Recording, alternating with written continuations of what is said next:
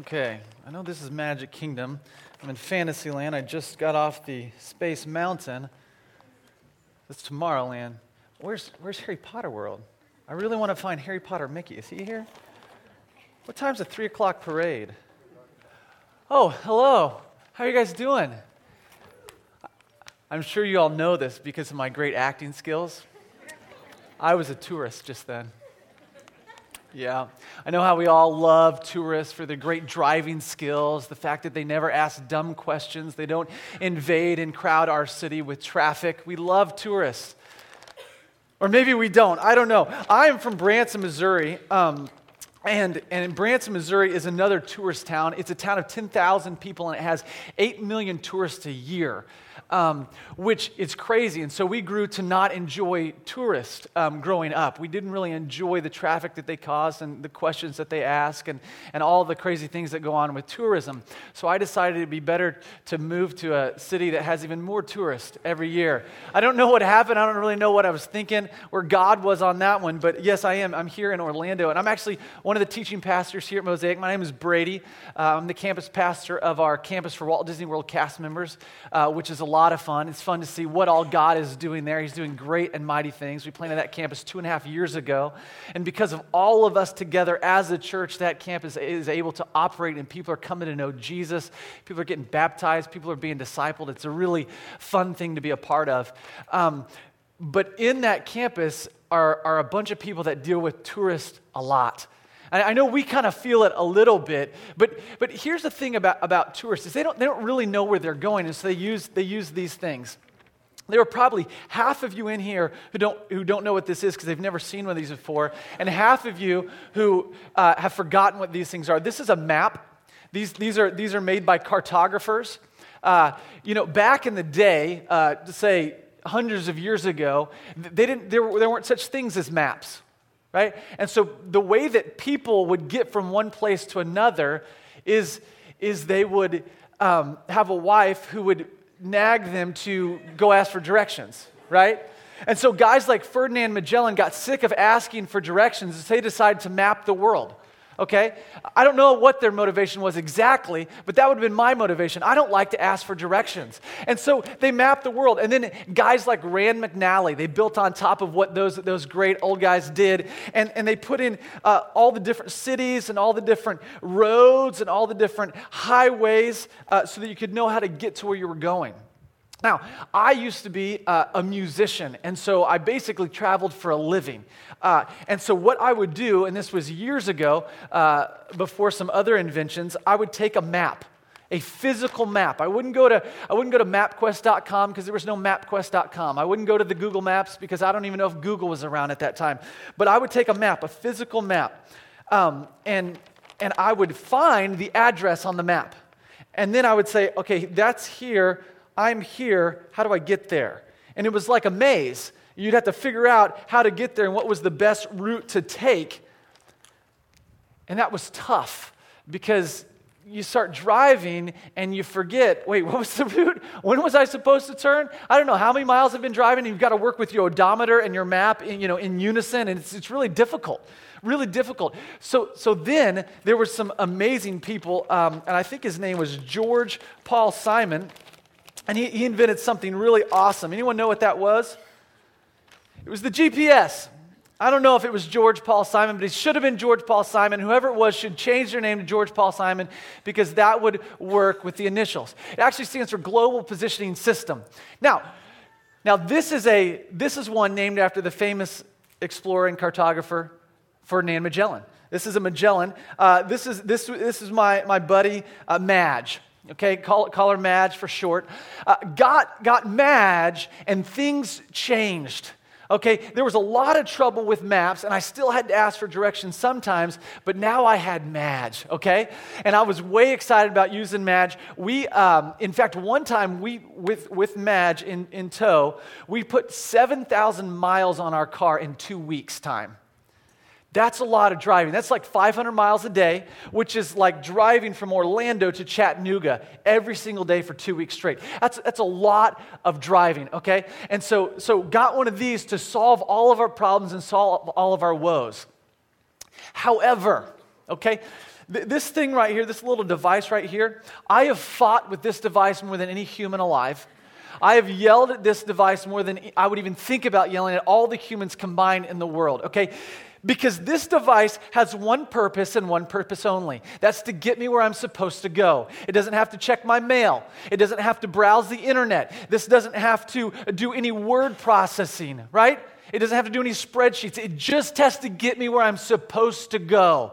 And a lot of times it didn't get me where I was supposed to go. I didn't really trust this thing that much because I didn't always believe that it had the most up-to-date maps, that it didn't have the most up-to-date software, the latest and greatest software. I didn't trust that it knew all the detours that might need to go through, all the wrecks that might be happening, the road construction or the weather conditions. I also didn't believe that Madge cared. Why is that funny? I didn't believe that Madge cared, and that she didn't care about how important it was that I got to my destination on time. Sometimes you've got to go to the beach, right? And it's just kind of a leisurely, we're going to go on vacation to the beach sometime. And sometimes you've got to get to your wedding on time, right? One of those is more important than the other one, right? And Madge needs to know that it's so much more important that I get to the beach on time. No. See, Madge would be confused by that statement. She would think that I really meant that. No, it's more important to be at my wedding on time because that will save years and years of fighting, okay? And so I don't believe that Madge has all the information that she needs to make an informed decision, and I don't believe that Madge cares. Do you ever feel that way about God? God is the one that knows the destination, where we're supposed to go. He knows that information. And we come to God with these great questions like, God, what college should I attend? Right? God, what job should I take? God, I've got this little sparkly ring in this box, and I've got two girls right here, and I need to know which one to put it on the... No, that's The Bachelor. Sorry, I don't know. I was thinking of something different. But I need to know, God, who should I marry? What state should I move to? What is my purpose? What is my mission? Where am I gifted? How can I be used? There's a lot of big questions that we ask God, and they're all in the form of, God, where should I go? What should I do? God, I need to know where I should go right now. And sometimes it seems to me, it feels like God just says, why don't you head north? What do you mean head north? Are you kidding me? North on the 429? North on OBT? North on I-4, which is really east? I'm confused. How do we know? I don't know, God. What do you mean, head north? When do I need to turn next? How many miles till I have to turn? God, do you understand all the construction that's going on? Do you understand the weather that's going on? Do you understand all that's going on? Do you care about what I want, what I long for, what I hope for, what I dream? Do you care how, all these interpersonal relationships? Do you really understand? Do you really care? Do you know? God, what do I do? And a lot of times you look in the Bible and it doesn't tell me if I'm supposed to go to Florida State or the Florida Gators one. University of Florida. Wow, crazy. Right? Have you ever looked through the Minor Prophets and it said, "Thou shalt not go to FSU. Thou shalt not do the CHOP." See, it doesn't say that. It's not in Hezekiah, because that's not a book of the Bible. Okay, that was just a trick. It was for all of you. If you laughed, then you're smart. Okay, and so. But that's what I do. I come to God with these questions, and I feel like it's not here. What do I do? Do you not know? Do you not care? Or perhaps, do you know, and you're just playing a sick game with me? Like you're sitting down at your gigantic 84-inch Ultra HD TV, and you're watching the Brady Channel, and you got Peter coming over and saying, "Hey, watch what's about to happen. Brady, head north." Okay, let's throw in a rainstorm. You know what I'm saying? Does it ever feel like that? Do you ever look at God, relate to God in that way, and kind of wonder, do you really know? And if you do know, do you really love me? Do you really care? I felt like that a ton of times. And so we're going to be in the book of Acts in a story that doesn't give us the answer to that question, which is awesome. No, it actually displays exactly what is going on. So why don't you grab your Bible. If you don't have one, you can snatch up one of the beautiful blues. It is in Acts chapter 16, page 601. And if you don't have a Bible at home, you are welcome to keep this Bible. And this is kind of the context of what is going on. We've been following the church as it has grown and as it's spread, as God is spreading his body, the church, into the known world. And we've been following two specific guys, Paul and Barnabas. And if you'll throw up the map, that'd be great. We're following Paul and Barnabas on their journeys to preach the gospel, the good news of Jesus to the Gentiles. Now, a Gentile is someone who is not Jewish. So most of us are Gentiles. When the Bible says Gentile, we say, oh, I can relate, because that's who we are. We're Gentiles, okay, not in Jewish people. And so they're preaching to the Gentiles, so they go on this missionary journey, their first one, and they go into the area of Galatia, and they're preaching the gospel, and then a controversy arises. Do you have to become Jewish to receive the Jewish Messiah, to receive Jesus? Do you have to look Jewish? Do you have to be under the Jewish law and the Jewish system of living in order to receive the Jewish Messiah? And Paul and Barnabas said, no, you don't have to do that.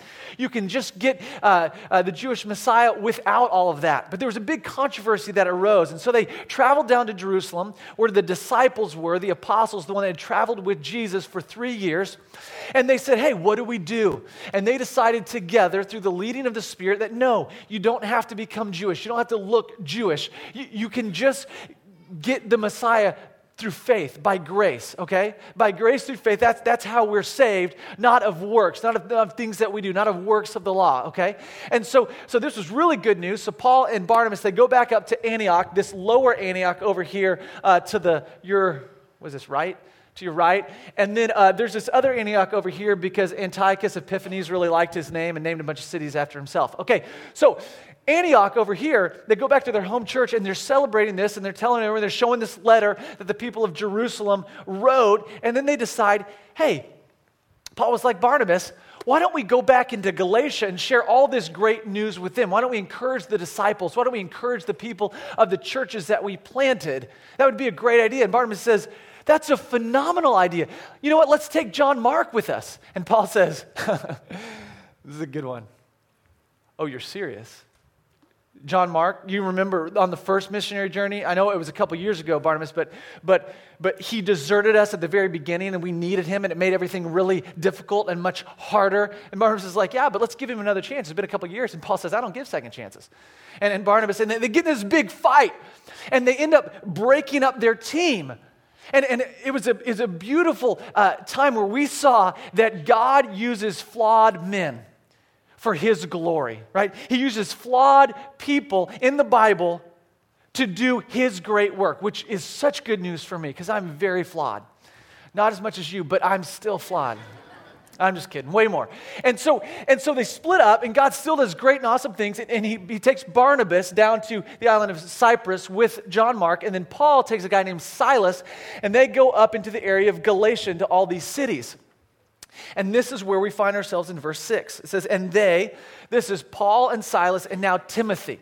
Last week we learned about Timothy joining the team, the squad. It says, and they went through the region of Phrygia and Galatia.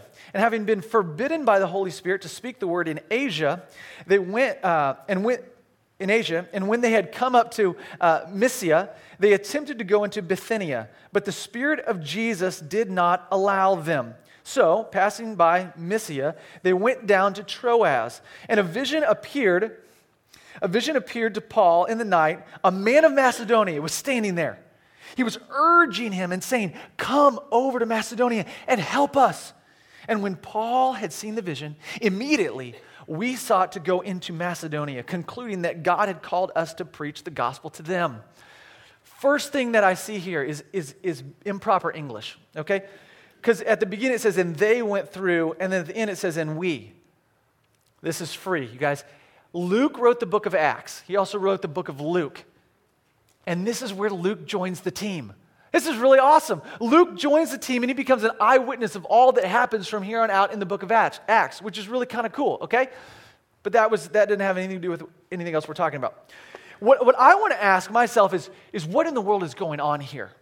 It seems a little bit strange to me, Paul and Silas, that they're going on up into these cities, and all of a sudden they know we're supposed to preach the gospel to the Gentiles, but apparently they don't know exactly where. And so they begin to head into Asia, And then the Spirit says, no, don't go into Asia. And they're like, all right. So they go north into Bithynia, and that's kind of the B-I that you see up there. They head north up into Bithynia, and then the Spirit of Jesus says, no, don't preach the gospel here. So they're like, all right, we'll head over to Troas. And they head over to Troas, and in Troas, Paul has a dream, and they say, well, that is obviously the Spirit speaking. And then they go into Macedonia. It seems a little odd. It seems rather strange to me, because you have to think about this. Okay, from Antioch to Troas is about 1,000 miles. They're walking, right? So from this other Antioch in Galatia, it's 500 miles to Troas. So as they go into Asia, and then they're stopped, and then they go up into Bithynia, and they're stopped, they are walking at least 100 miles out of their way if the destination is Troas, right? It takes a long time to walk 100 miles. It's difficult to walk 100 miles. It'd be like walking from here to Tampa. That's a long way on foot. This is a big deal. If I were Paul, I'd be a little bit frustrated. I would have said, God, why didn't you just tell me from the beginning where I was supposed to go? Then I could have gotten there much more efficiently. What's going on here? I can totally relate to this. I don't know if you can or not, but my story looks a lot like this story. Now, I was in college at Baylor University, and after that, I went to seminary because I didn't know what else to do. So I went to graduate school, went to seminary, and at seminary, I decided I want to be a musician. I want to do the music thing. And so I started doing that. And as you all probably know, that musician is a synonym for unemployed. And so I took a little detour for a couple years and lived in my parents' house, which is really attractive to girls. And so I lived in my parents' basement. And after a while, my dad was sick of me playing video games and said, Brady, it's time to get a real job. And so I went to community college, which is the normal path people take from college to graduate school to community college. That's the regular path that people take. I don't know if you know that, but it is. And so I went to community college and started studying computers. I didn't like computers at all, but I studied computers, and then I got a job doing user support, so I spent all day sitting at a desk, answering a phone and saying, have you restarted your computer? And people were mad at me because I was the one that broke their computer, obviously, right? And it was crazy. I hated my job. It was awful. But around that time, I met my wife, who was not my wife at the time, because that's not how it works. She was just a girl that I met. And then she later became my wife, which was awesome for me. She's amazing. Met Jennifer. We ended up getting married. And I found out she has an amazing voice. And I thought, let's get the band back together. You kidding me? Let's get out of this job. Let's go do the music thing. And so we did that. We traveled around the country for a couple years, and I had a lot of fun doing that. And 2 years into it, Jennifer came to me and she said, hey, I'm going to quit the band. And I thought, farewell tour followed by reunion tour. Yes, this is awesome. But that's not what she meant. She meant she really wanted to quit the band. She wanted to stop. And she said, I want to quit the band because I feel like I'm supposed to go work at Disney, which at the time I thought was a theme park, which it is. But I didn't know why in the world you would travel 1,000 miles across the country to go work at a theme park. We had a theme park in Branson, Missouri. It was Silver Dollar City. It's like, couldn't you just work at Silver Dollar City? The same thing, right? Right? No, it was not the same thing. I had no clue, but she did. She knew. And so I said, why don't we pray about this for a while? So we prayed about it for a month, and a month into our praying, she came to me and she said, okay, it's been a month. What do you think? And I said, let's do this. Let's take another hour and let's pray for it. So Jennifer went down to the creek and she was praying and I was praying. And then she came up from the creek and she said, I think we're supposed to go to Disney. And I felt the same way. I said, I think you're right. But her face wasn't happy. And I thought, why are you not happy about this? And she said, well, I wanted God to, put a Mickey in the sky. I said, well, did you pray for it? And she said, yeah. And I said, did you look? And she said, no. I said, why don't you go look? So she went outside, and when she came back in, she had tears streaming down her face because she had seen a Mickey Mouse in the clouds. Now, I understand. You can see whatever you want in the clouds, right? Clouds can do all kind of things. But she had seen a Mickey Mouse in the clouds. And because we already felt like God was calling us to do that, Perhaps this was the icing on the cake. Perhaps this was the confirmation. So we went ahead and we made plans to go to Disney. Now, there are two places that you can work for Disney where they speak English. There's Florida and there's California. And in Florida, there are alligators everywhere, and there are mosquitoes everywhere, and the humidity is like soup. It's crazy. I don't know if you guys know this about Florida, but the humidity is crazy. In fact, there are only 5 months out of the year that it's really worth living in Florida. The snowbirds know exactly what they're doing. They are brilliant people. Brilliant people. So we're going to start planning a snowbird church, and I'm going to be the pastor there in the north during the summer and here during the winter. But I said, because of these reasons, I don't want to live in Florida, so let's move to California. So we moved out to California. We followed the path of the Beverly Hillbillies, and we moved out to California. And in California, I thought, you know what, God, here's what you're doing. Obviously, you're letting me get out of Jennifer's shadow and her beautiful voice and letting me be the rock star. So I was going to continue to do music. Apparently, that didn't work out because I'm a pastor. And so I all these doors began to slam in my face. Nothing was working out. I wasn't really able to pursue music, and I didn't understand what was going on. And so I prayed, God, what's going on? What are you doing? Obviously, music is not where you're leading me. Where are you leading me? It's the only thing I found joy in. What do you want me to do? And I had to think through it. I prayed through it. I had great godly conversations with awesome men. And I was just thinking through, okay, I do enjoy music, but what do I enjoy about it? I wasn't like an artist who created this beautiful art. What I wanted to do was send a message. I wanted to tell a message through the songs that I wrote. I wanted to communicate what God had laid on my heart. So I was thinking, how else can I do that? Well, at churches, there's a captive audience. So, kind of captive. So I could go be a teaching pastor. So I thought maybe that's what I should do. And so I started praying through that and having conversations and really felt led to do that. So I applied to get to teaching pastor jobs. And they said, you don't have any experience. So no. And so I applied to any job at a church. And they also said no for some reason. So then I applied for some paid internships, which was really difficult. I don't know if they knew, but I had gone to community college after graduate school. And I still didn't get any of those paid internships. So I applied for this one unpaid internship at my church that we were serving in already. After the group interview, it was in the bag. I knew it. It was in the bag until I got the email that said it was not in the bag. It was out of the bag, and it was in someone else's bag. And I was really frustrated because they didn't even want my time for free. They didn't even want me to donate my time and talents. Really?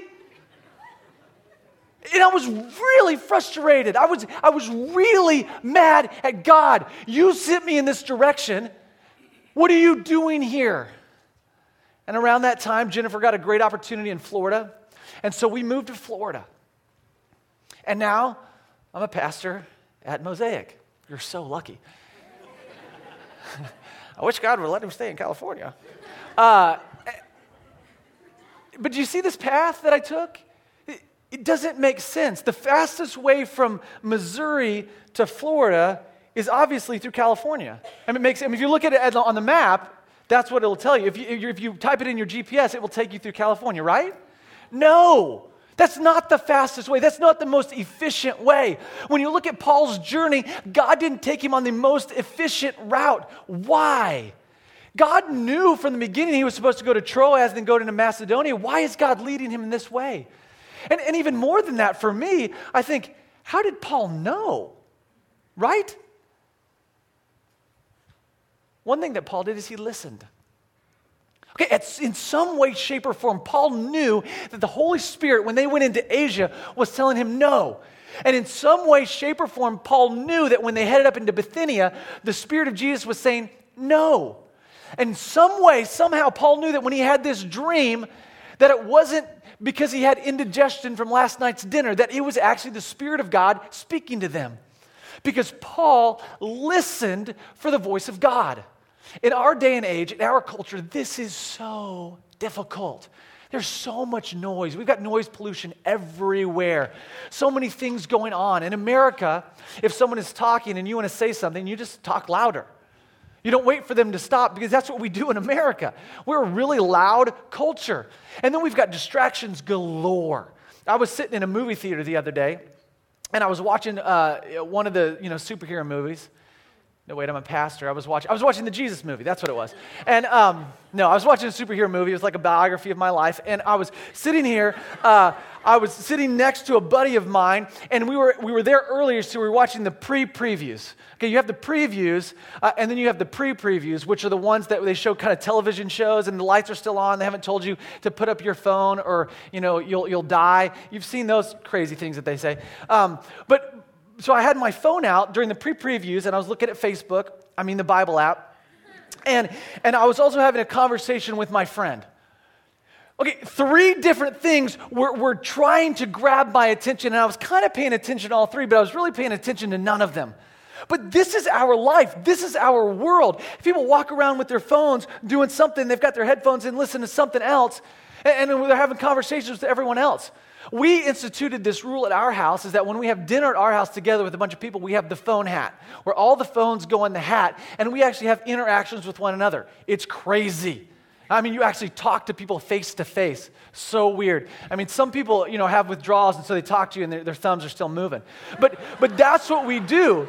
We have the phone hat because there are distractions everywhere. And what we don't do is we don't take time to quiet our heart, to quiet our mind, to quiet our surroundings and listen to what God is saying.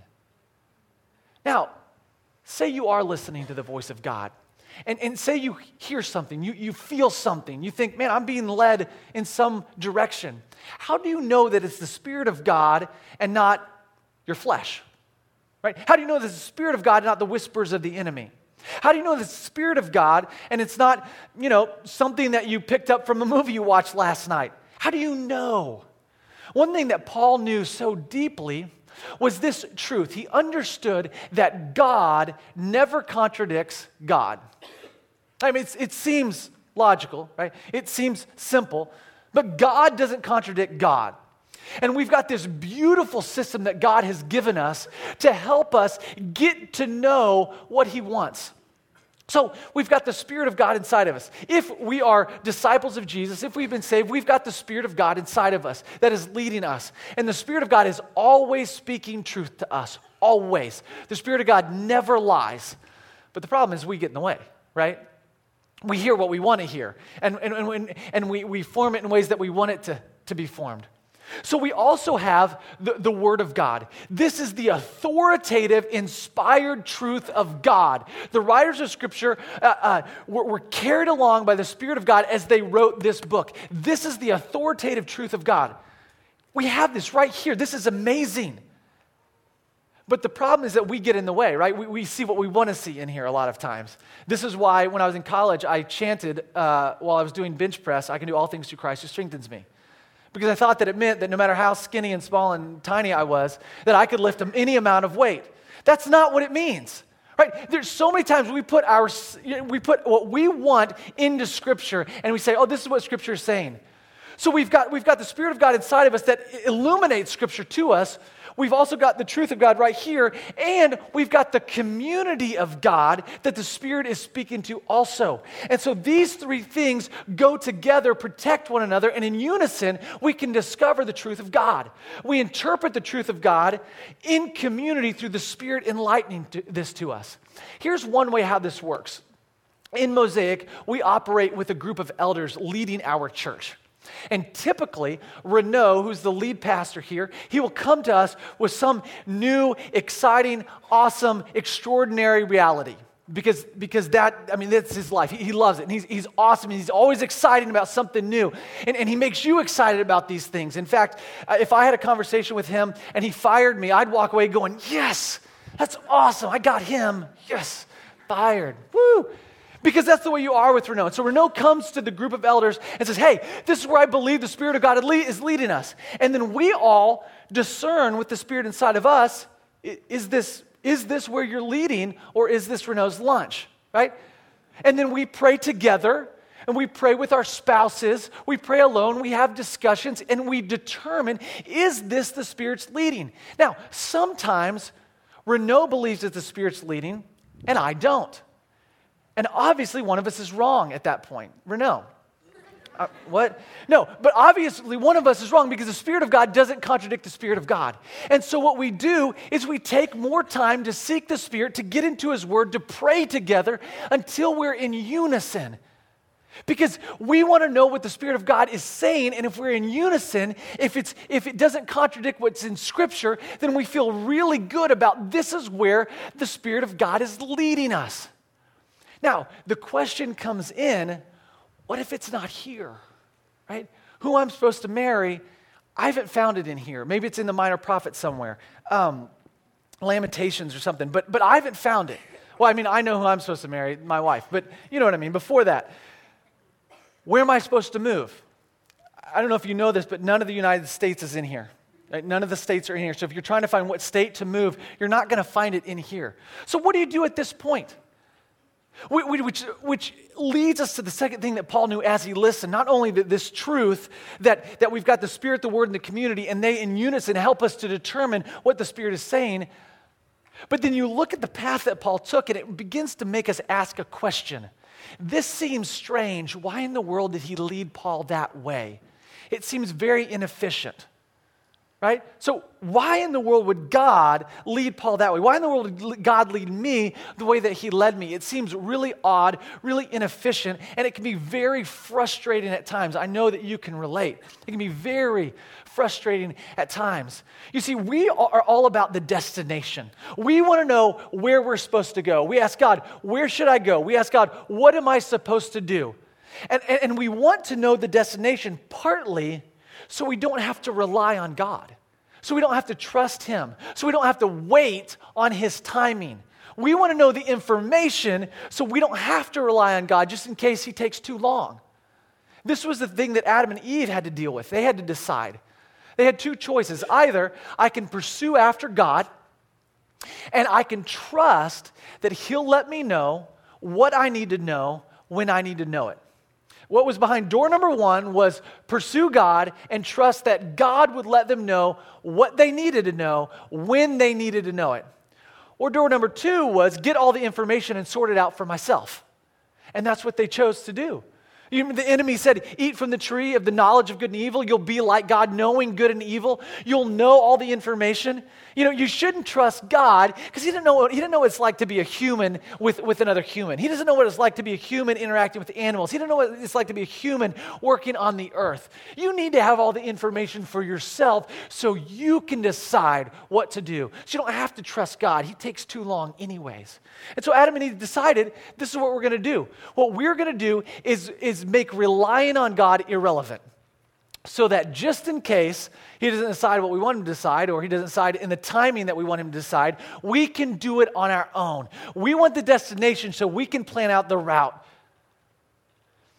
We are all about the destination. But let's think back to the time when there were no maps. Okay, how did you get from place to place? How did you find where you needed to go? It rhymes with ask for directions. Anyone? Yeah, you would ask for directions. You would ask people who knew. But once we got maps, we stopped asking people for directions. And then once we got GPSs, we really stopped asking people for directions. And we just yelled at our computers, right? Our small computers. See, at first, we would come to people and we would ask over and over because we were reliant on people. And then we stopped being reliant on people. We became self-sufficient. And because this is the way that we work, we begin to look at the Bible and think about the Bible like it's a roadmap to our lives. But here's the way that God created us. God didn't create us for the destination. God created us out of the overflow of love in Himself, and He created us with a specific need, with a specific deficiency, that we would need Him. That we would need God, who is all satisfying. God, who is the spring of living water that never runs dry. God created us to have a need to have Him, which was out of love, which was beautiful, because now we are drawn to Him who is all satisfying, right? This is a good thing. And He created us in such a way that we could only live out our God-given purpose in Him. Right? Through Him. who is all sufficient and all satisfying. Now, we look at the Bible as a roadmap so often, but what it really is it's a love letter. This book is not meant to give us the details of our life so we can know where to go. This book is meant to draw us to God. Draw us into intimacy with the God of the universe, the creator and the sustainer of the universe. Draw us into relationship with him. That's what this is for. And Paul knew this. Paul got this so deeply. In Philippians chapter 3, verse 10, he says, I've done a lot of things in this world. I've gained a lot of things. I've done a lot of things. I've suffered a lot of things. But you know what? It's not about the things. It's not about the things of this world that we tend to get so caught up in and so concerned about, so wrapped up in, so stressed about. He said, it's about knowing Jesus. He says, I want to know him. I want to know him and the power of his resurrection. And I want to know him in fellowshipping with him in his sufferings. If suffering draws me deeper into intimacy with Jesus, then man, I want suffering. In 2 Timothy, he writes to his disciple Timothy. This is the last letter Paul ever wrote. He's in prison. He's about to be killed. The last letter Paul ever wrote to his disciple, his son in the faith that he loved. He says, Timothy, I know whom I've believed. I know him. Not like I read it in a book and I know about him, but I've experienced him through Scripture and through my life. I know him. I have an intimate relationship with him, and because of this, because I know him, I'm convinced he's able to guard what I've entrusted him until that day. I'm convinced because I know him. I've experienced him. This is what it's about. In John 10, Jesus says, hey, to these people that don't believe, he says, you don't believe because you're not my sheep. My sheep, however, they hear my voice. They listen to my voice. I know them. I know my sheep. My sheep know my voice. I heard this illustration from a pastor, and I don't remember who it was, but he was talking about this time that he went overseas. And he was around these shepherds that each had their different flock. And there were these 3 shepherds, and they brought in their 3 different flocks, and they had lunch together. And during lunch, the flocks began to intermingle and intermix. And I don't know if you know this about sheep, but they all look alike, right? And so now what do?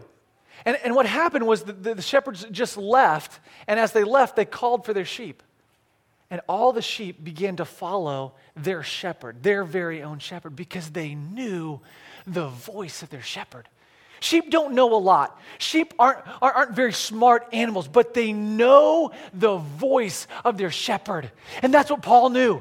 He knew the voice of Jesus. He knew the voice of the Spirit of God. And as he listened, he understood it's never going to contradict here. And when I hear a voice, I know it's his because I'm intimately connected with him. I know his character. I know his heart. I know Jesus.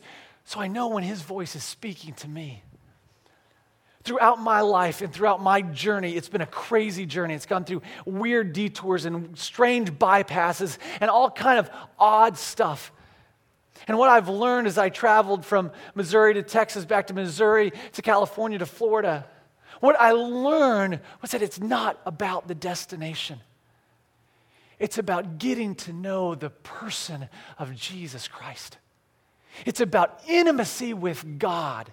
You know, what I tend to do at first, when I look at this passage of Scripture, at first it seems like it's the crazy leading of the Spirit. But it turns out to be the gracious leading of the Spirit. Because we begin to ask the question, why in the world would the Spirit of God lead us this way? And what we should be asking is, why in the world would God lead us at all? You see, he's the God of the universe. He's the creator and the sustainer of the universe. In and of himself, he is completely sufficient. He doesn't need our love. He doesn't need our worship. He doesn't need our prayers, and he doesn't need our sacrifices. He's sufficient in and of himself, and we rebelled against him, okay? We rebelled against God, and still out of the overflow of love, out of his heart for us, he continued to pursue us, and he continues to lead and guide us.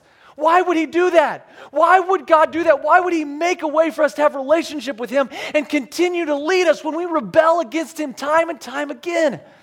It's not, why would he lead us this way? It's why would he lead us at all? And even more than that, this truth hit me so hard. Not only does God guide us, but he guides us in such a way that it draws us near to him. God doesn't give us a map or a GPS so that we won't live in the illusion of self-sufficiency. You see, we are all insufficient in and of ourselves. We are. We're insufficient. But because of our talents, because of our gifts, because of our experience, because of our knowledge, because of our science, because of our technology, we've become very self-sufficient. We imagine that we are actually self-sufficient. And God didn't give us a GPS so that we wouldn't think that we were self-sufficient and run from him further. You see, God, out of the overflow of love in his heart for his creation, for us, he withholds information. He withholds information so we'll have to continually come to him. So we'll have to continually draw near to him. It's not about the destination. It's not about the details. Don't worry about those. Draw near to Jesus. And out of the overflow of intimacy with Jesus, go live on mission wherever you are, wherever you feel called, trusting that he will stop you when you start going in a direction he doesn't want you to go, just like he did with Paul in Bithynia and in Asia. And you'll know the voice of the Spirit because you're intimately connected with the Savior. When I look at my life, and I look at this strange journey that went on, if it were up to me, I would not be here. Had I known from the beginning the destination, I wouldn't be exactly where I am right now. Because I think, just like my GPS thinks, that the fastest route, the best route from Missouri to Florida is a beeline through Arkansas and Tennessee and Alabama. But it's not. The best route is through California for me. Because in each and every detour, each and every twist, each and every turn, every time I was frustrated, every time I was lonely, every time I was in despair, every time I was angry, every time I was confused, I was drawn near to Jesus. I had to come to God. I had to plead with God, show me the way, help me, God, I don't know what to do. I am insufficient. I need your help. I'm weak. I need you. God, help me. And I realized that God continually, out of his love for me, drew me to himself by taking me to Texas and then back to my parents' basements and then to community college and then to a job that I hated and then to not getting jobs and being unemployed and not getting internships. He drew me near to himself. I wouldn't be as close to Jesus as I am had I done it on my own, had I not relied on God, had he not taken me in the way that he did. I have discovered in the last 15 years of my life just the beauty of Jesus, what it's like to be intimate with our Savior, how amazing and fulfilling and satisfying it is to have him only.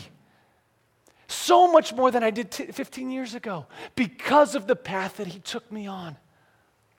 I'm not sure where each and every one of you are in your journey, what questions you're asking God, what you're seeking from him, what knowledge you want to know, what destination you're trying to hit. But I want to say to you what I believe Paul would say to you. Don't worry about the details. Fall in love with the Savior. Because the way that he leads you is a way that will draw you into intimacy with him. And if you get intimacy with him, then everything else will work out. However it works out. That's why Paul, in chains, about to be beheaded, can say, I know him. I love him. I fought the good fight. I finished the race. I've kept the faith. In the future, there's laid up for me a crown of righteousness with the Lord, the righteous judge, will anoint to me on that day. And not only me, but everyone who has loved his appearing. Everyone who's passionate about Jesus. Everyone who's pursued after Jesus. Because when you see him, when you really behold him, when you're captivated with our Savior, it's okay. That's why my dad can go through cancer the way that he's going through cancer. That's why we can go through the deaths of loved ones the way that we can go through it. Because we don't grieve as those who don't have hope. We grieve as those who have hope that this isn't all there is. And that one day we're going to close our eyes for the last time and we're going to, for the first time, behold in fullness the most beautiful being, the most captivating being ever imagined in the world, in the universe, God. Jesus, who came and died for us, who pursued after us, who loves us so much that he won't give us all the information so that we will draw near to him, because that is what we actually need. That is where we find life to its fullest. That's where we experience life abundantly. That's where we're able to live out our God-given, God-redeemed, God-restored purpose. What an amazing God we love and serve. Heavenly Father, we need you. Heavenly Father, we need you. Don't let us live in the illusion of self-sufficiency. Don't let us, God, please don't let us. Help us to realize our insufficiency so that we will draw near to you. God, thank you for not revealing the whole plan to us so that we have to draw near to you. Thank you for allowing us to be weak so that we can find strength in your Spirit. Help us to trust that your Spirit is indeed strong in us and that you will never fail. Give us that faith, God. Draw us near to yourself. Captivate our minds, captivate our hearts with you so that we might experience what we are created to experience, life abundantly in you, consumed by you, running after you. I pray that we would trust that you are good and your love is great. We need you, Father God. And it is in the most beautiful name, Jesus Christ, that we pray these things. Amen.